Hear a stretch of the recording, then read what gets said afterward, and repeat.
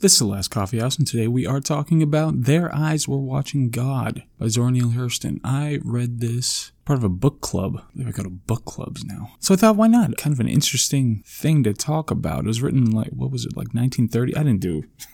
I did no research for this, so just bear with me. But Zora Neale Hurston wrote it, I think it was around 1930. I looked it up. It was 1937. Okay, so just to make sure that we're clear on that one. So it was written by Zora Neale Hurston. It is about a young woman, Janie, and her struggles in 30s America. I think it was set around the same time. The setup is that she's got kind of an arranged marriage, and she flees that to find, really it's a romance is what it is. She flees that to find somebody else. Richard Wright actually was pretty heavily critical of Hurston and this book in particular because he thought it flippantly treated the plight of African Americans in the country. And one thing that was revolutionary about the way that Hurston wrote was that she just wanted to write a romance story, She just wanted to write a simple story, and kind of the setup is structured to make that possible. So what she does, like I said, it's her grandmother who's kind of pushing her into a kind of arranged marriage, and then she flees that and ends up at an all-black town. And so this is kind of where she is, and she's functioning here and getting along with people and trying to deal with her new husband and all that. And I'm just going to give like a general opinion, kind of a review at the front of it, because I think ever since it was on Oprah's book club,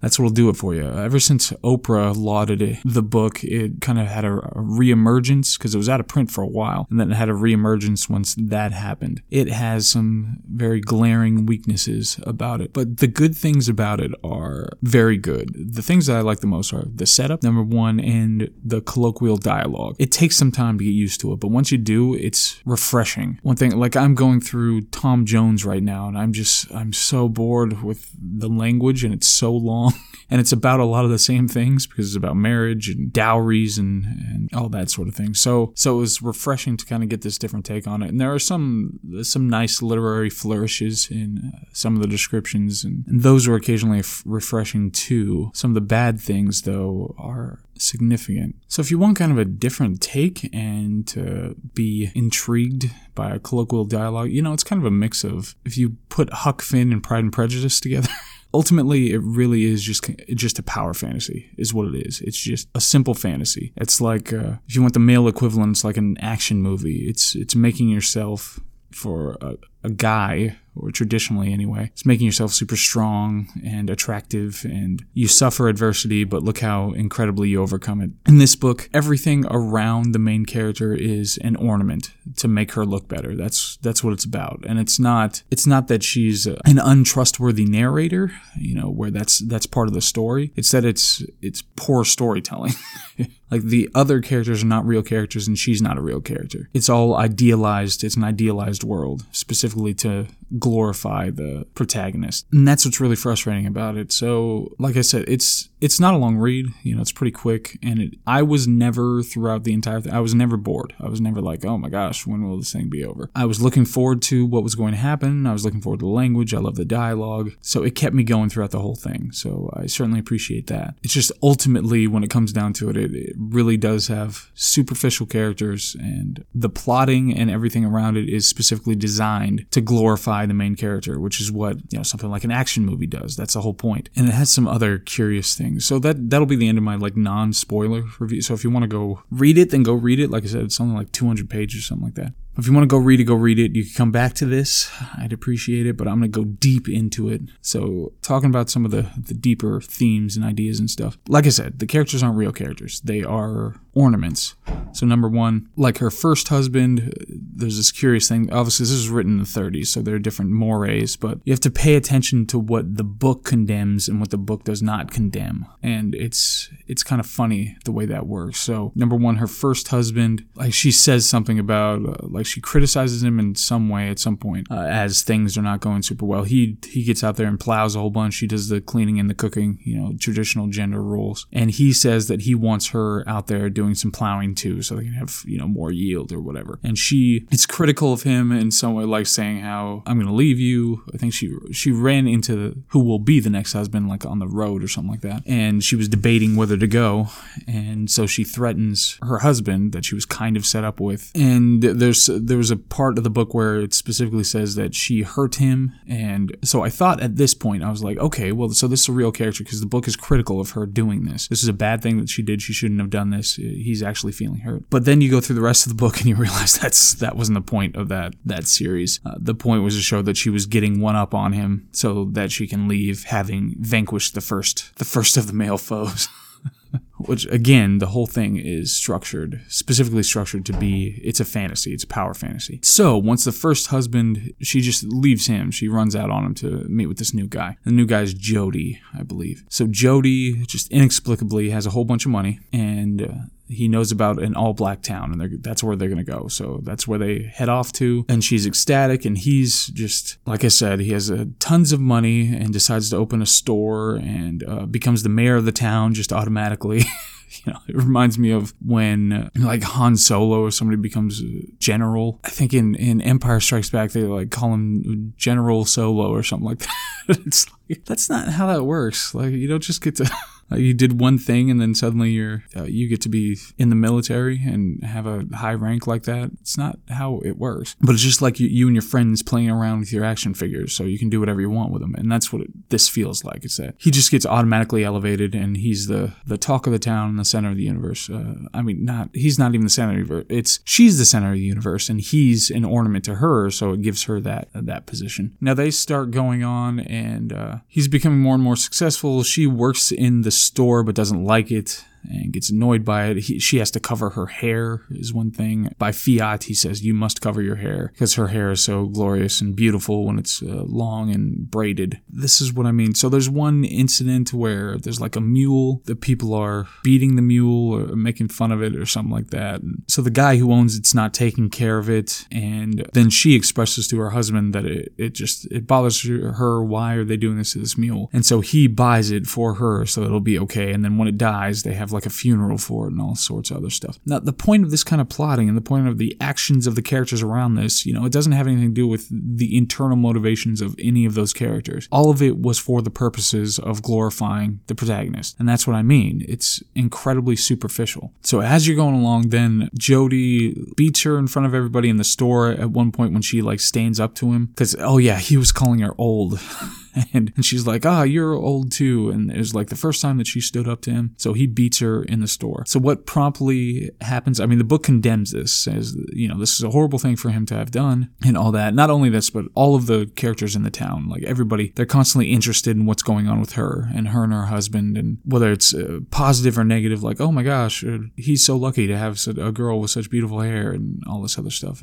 But she's the center. She's the focal point by which all of these things turn. So as you go along, though, you end up with he beats her, and then promptly it turns out that he's dying. And on his death, she gets the news and gets to be the one to tell him the news that he's dying. So she, like the author, uses this plotting point and completely makes this guy's deathbed and his death and everything about it, about her. She gets to go in there and be the one to divulge that you're dying. She gets to be the one who has this attacking moment of saying, no, you did this wrong thing. He's like, come on, I'm dying here. Will you please just not? And she's like, no, well, you need to hear this because there's not much time left and you have to acknowledge that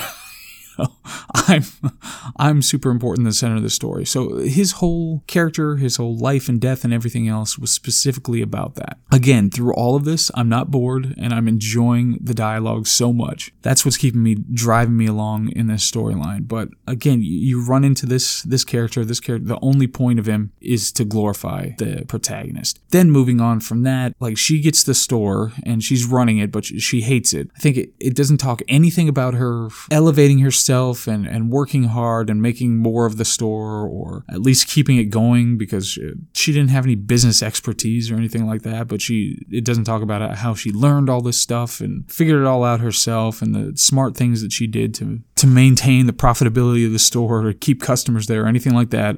The only thing I remember related to the store was she was bored one day not doing anything while the store is apparently running incredibly well. She had like one person helping or something like that, but she completely uninterested in the whole thing, the author and the protagonist. And one day a guy comes in, Tea Cake, and then Tea Cake walks in and he's painted as the idealized. Like I said, he's just easygoing and funny, and he's like in his 20s and she's in her 40s.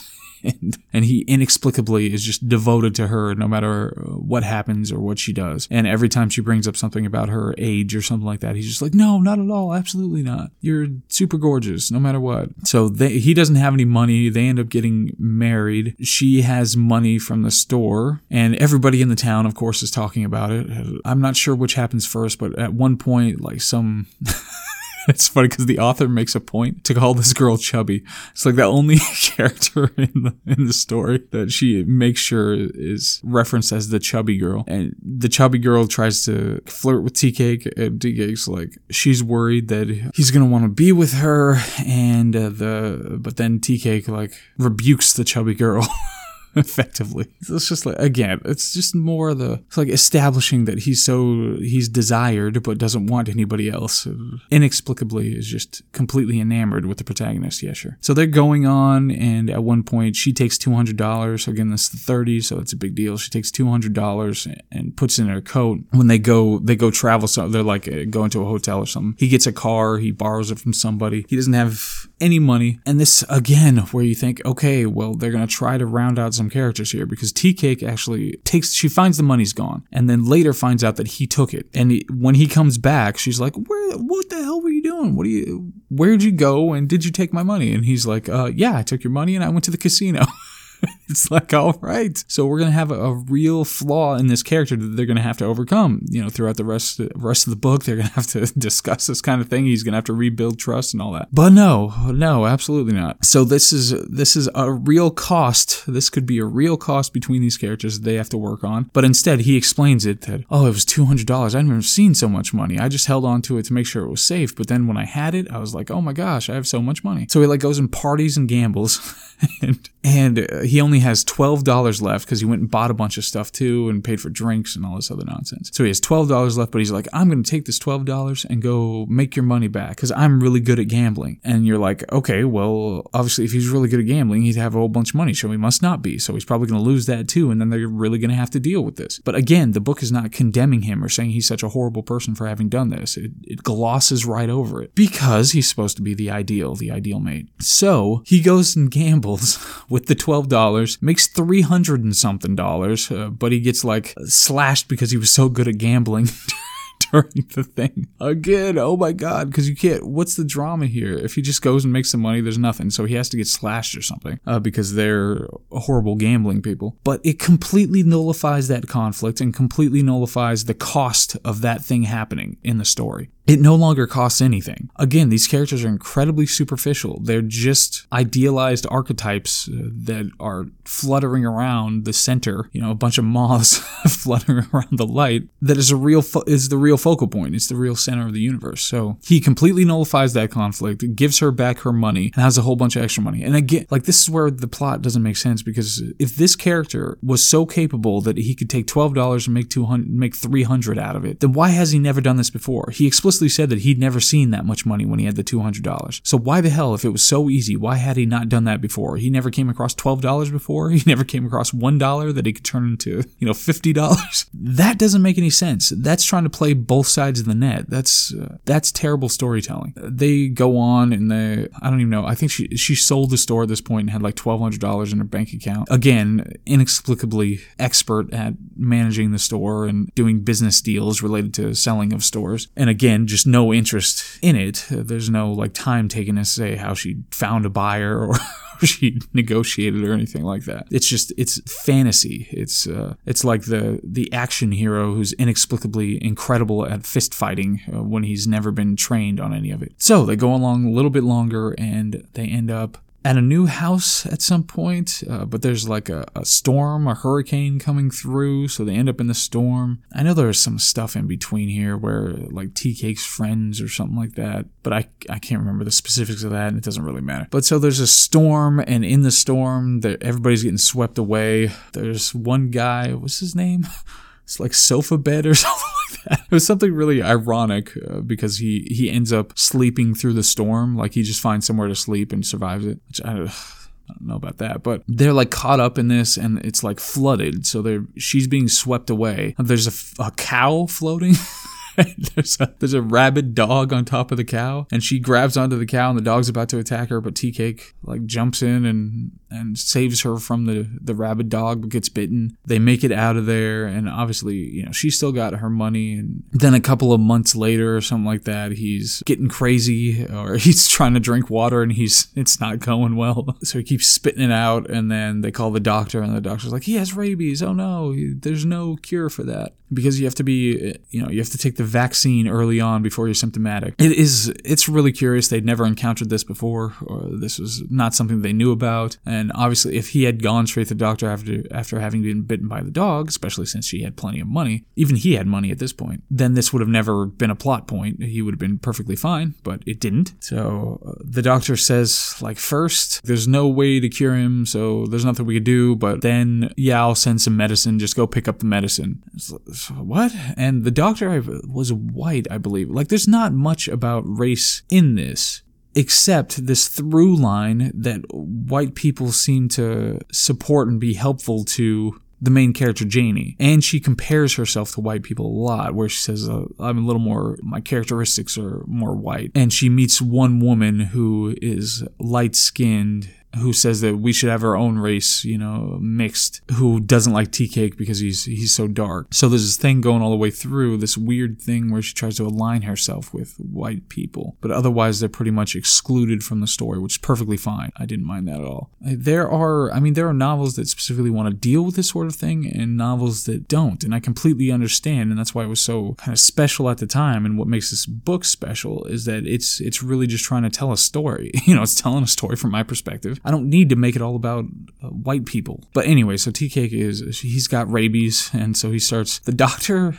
tells her he's going to start acting crazy, so don't sleep in the same bed with him. Not he's going to start acting crazy, so don't be around him at all, or send him to a hospital or something like that, or tie him down, nothing like that, which again would have nullified the whole rest of the storyline. So he's in bed at one point, he starts acting crazy. He gets up to go to the bathroom, and she finds a revolver under his pillow. This whole thing was so stupid. She finds a revolver. It has 3 bullets in it. Instead of taking the bullets out or taking the revolver altogether from an irrational, rabies-addled, crazy person, she just flips to the empty slots. I don't know, my gun lingo. So when he pulls the trigger, she has some time to get out of there.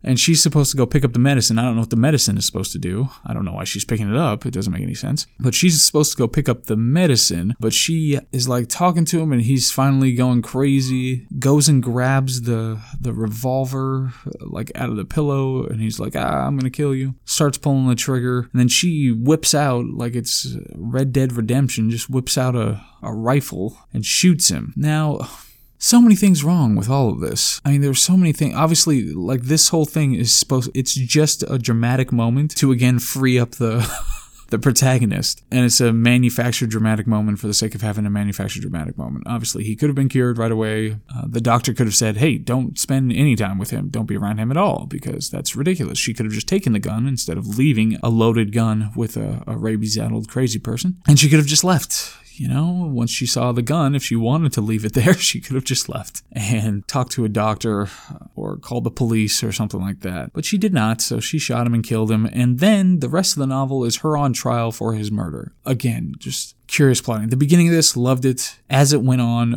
what the hell is this? So then we get to the trial, and even there are weird things about this too. One of the funny things was getting ready. I don't know if this is how court worked back in 1937, but it's the judge is oh, can we just start the trial now? It's all right. We don't have to do any kind of preliminary hearings. We don't have to figure out evidentiary rules or anything like that. What's going to be admitted. No motions in limine or discovery or anything like that. We just need to we just go right to the trial. I'm not a criminal attorney, so I don't know if that's how they do it over in the criminal world. But it's just bam into the trial, and then she said she testified, and all the jurors thought that she was justified in the shooting. I don't know whether any questions about taking a loaded gun away from a crazy person, whether that came up in the trial. But anyway, so they go through that. And then again, the same motif was that the white people in the crowd all supported her, but the black people were really angry that she wasn't found guilty. And then right away, that cost is nullified because all of Tea Cake's friends were just it's all right.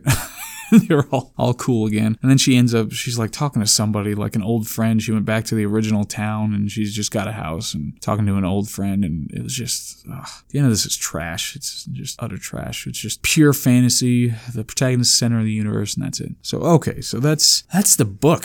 That's Their Eyes Were Watching God. Like I said, it's pretty short, and the colloquial dialogue and the storytelling, like the plotting moves along. It's terrible when it comes to the structure and the details and all that, but it moves right along. It's got lovely dialogue to read. It's just really fun. So that's Their Eyes Were Watching God. Thanks for listening. This has been the last of the Coffee Houses. Okay, thanks. Bye.